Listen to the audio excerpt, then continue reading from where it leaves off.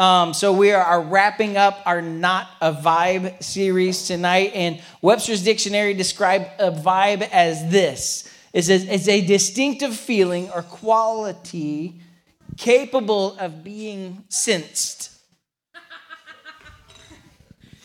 So maybe you've been to a place that you really like and you say, oh man, this place puts off a really good vibe. Or maybe you meet someone and maybe they put off a weird vibe. Or you talk to someone and they put off bad vibes. Or these are real emotions. And so that's why we're talking about this all month long. We've been talking about this series. It's not a vibe, because a lot of times we'll come to church or we'll go to a missions trip or a youth convention, and we'll have these feelings or these emotions, or God will do something in our lives, and we'll walk out of there being like, oh man, that was a good vibe, or worship was good vibes or whatever. And I want you to know that it's not a vibe. It's God doing something in your heart. It's God doing something in your life, and we've got to recognize that. A lot of times we come to Emerge or we come to church and we feel the power of God, or maybe there's like a good atmosphere in the room, and whatever those good vibes are you may be feeling, you got to know that it's not a vibe. You're feeling something that God is doing in the room, in your life, in that moment.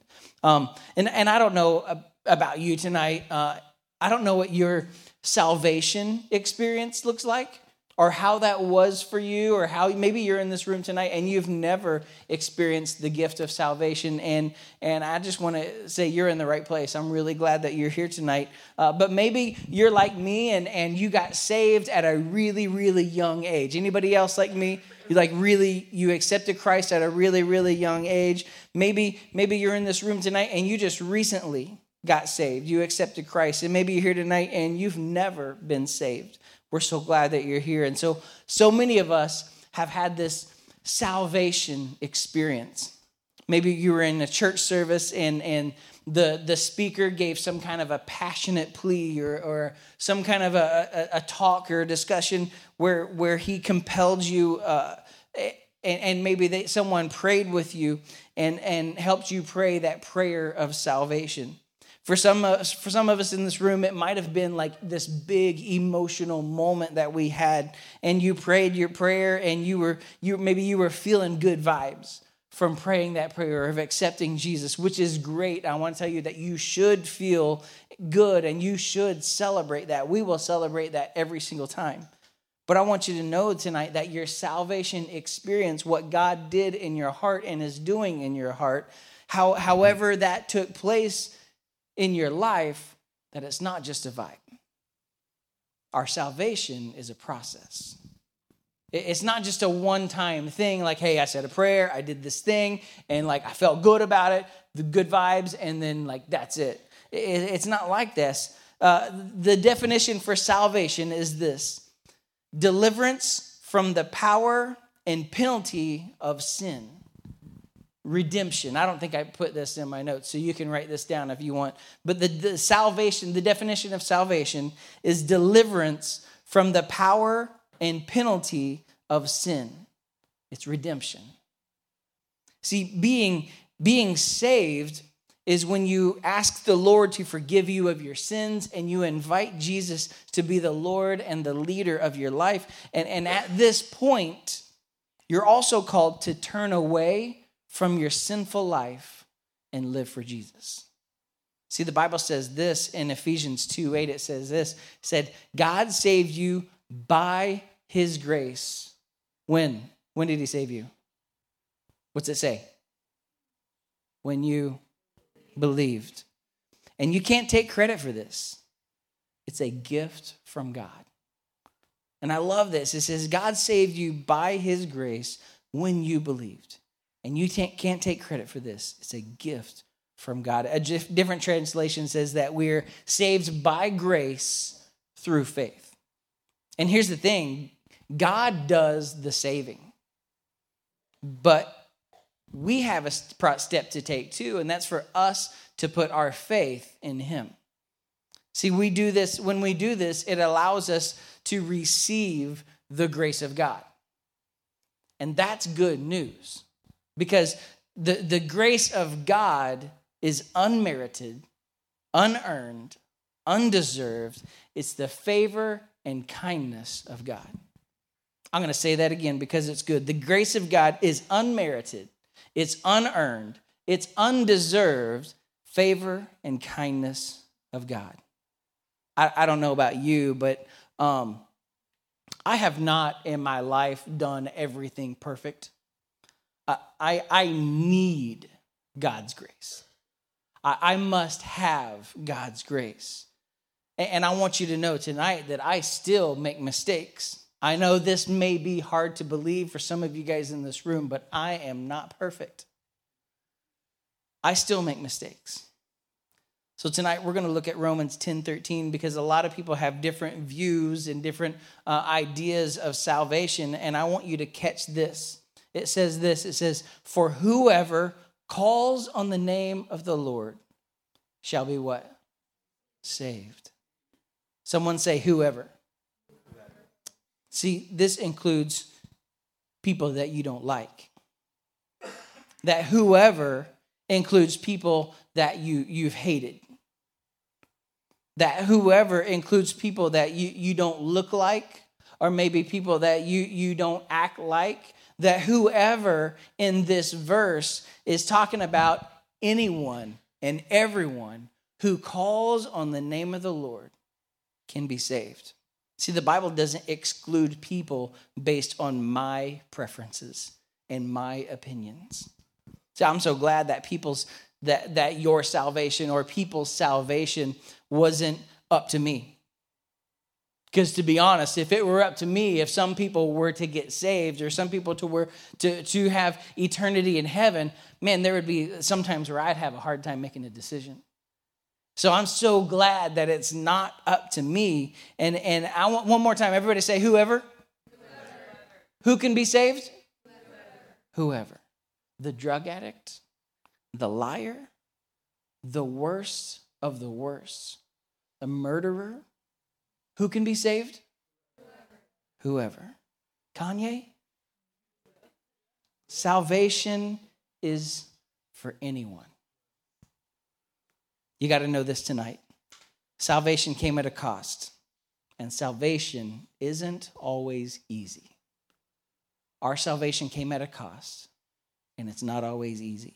What was that cost? For us, it was nothing. All we had to do is simply accept it. All we had to do was just take it. All right, Jesus, I'll do this. But for Jesus, a brutal death and a crucifixion on a cross, that's how he saved us from the penalty of death and eternal hell. And if we believe in him, we can live a life free from sin and have eternal life in heaven. But you got to know this, it's not always easy, this salvation life, but it's good. It's not always easy, but it's good. See, if you're a follower of something, you want to be like that something, or you want to do whatever that something is doing. And if we truly believe that Jesus is our Savior and we put our faith and our hope and our trust in him, he's the Savior of our souls, then that requires a change of heart. See, salvation, I want you to know tonight that salvation is not just a one-time experience. Yeah, you say this prayer and yeah, you accept him to be into your life, but salvation is a lifelong process. That's why one of our values here at Emerge is that growing people change. The more you grow, the more you're growing to be like Jesus, the more you're going to act like, to live like, to follow, your life must change. It can't stay the same. And it will be a good change. Maybe you're here tonight and you're like, okay, yeah, I said the prayer, I've done these things, but man, there's a lot of rules to being a Christian. There's a lot of things that I just can't do. Like, I can't do all of that. Well, listen, I want you, I promise you, I can promise you this tonight. If you will devote your life to being as close to Jesus as you possibly can, get to know him, love him, before you know it, your life will be different. And it won't be about a set of rules. it'll be like, I do this because I love Jesus. See, grace is the cause. Faith is the way we receive our salvation. And good works, which is our actions, is the fruit of our salvation. And the fruit is good. Grace is the cause. Faith is the way we receive it. And good works is the fruit. So many, we want the benefits of salvation without allowing it to change us. We want to continue to live in sin. And sin is anything that separates us from God. Romans 6:23, it says this, for the wages of sin is what? Death. But the gift of God is eternal life in Christ Jesus our Lord. Now, I want you to know here tonight, I'm not trying to scare you.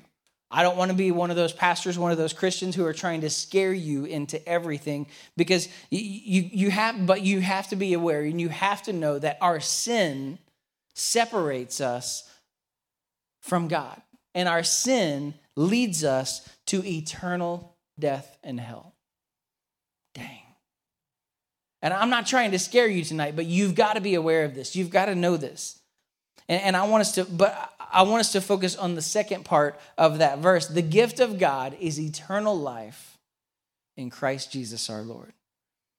So I don't know if this has ever happened to you. Maybe it has, maybe it hasn't. But when I was younger, one day I come home from school, I get off of the bus. We lived out in the country, so like our driveway to our house was like a quarter of a mile. Like I had to walk a ways to get to our house. So I get off the bus and I'm walking up to the house. I notice my parents' cars are there, and like it's a normal day. Walk up, the door's unlocked, which is kind of rare. I know they're home, but we keep the door locked. Door's unlocked. I walk in and I'm like, hey, I'm home. Silence. No answer. And I'm like, I got home. Nobody was there. Like I start searching through. Hey, where's everybody at? I'm home. I start going from room to room. Hey, what's going on? Where's everybody at? I'm here. Dad? Mom? And I'm like, at this point, I'm kind of getting frantic, and I'm searching through the house, and I'm like, Mom, where you at? And I'm like, and I was walking, and I was yelling, and I was going through the house. I was like, where's everybody at? No answer. And I was living, like, at this point in my life, I was a middle school student, and I wasn't necessarily, I was doing some bad things. And I wasn't necessarily living for the Lord. And immediately, I had thought that I missed the rapture. Hey, have you guys ever done that? You thought you come home and like nobody's home when they should be home, and like everyone's gone, nobody's answering. You're like, oh, I missed it. And I missed heaven. No one's home when they should have been. Cars were there, but nobody. Mom, Dad, where you at? I searched every room in the house. Nobody. I got to be honest with you guys. I might have started crying. This was legit, for real. Because let me tell you why. Because at this time in my life, at this place I was at in my life, I truly believed, and I believe, I lived in fear of my salvation. I lived in fear, and I knew that if I wasn't living right when Jesus came back, I'm going to hell. And I'm freaking out. I thought the rapture had happened because a lot of people were talking about it a lot at this time in my life or in my church. And I was like praying, crying out, God, come back to get me. Don't leave me. But I want you to know tonight, we don't need to scare people into salvation. But you need to be aware, though. See, as Christians, we focus a lot of time on the bad. A lot of times we're like, well, if you don't do this, you're going to hell. Or if like there's all these rules you got to follow. Or there's all these things that you got to do to be a Christian. And if we ever witness to a friend or a family member, and our motivation is because we don't want them to go to hell, Like maybe you've done that. Like you've shared Jesus with a friend or a family member, and your whole thought process, because I want you to find Jesus so you don't go to hell. When was the last time you bought something because they sold you on the bad parts of it?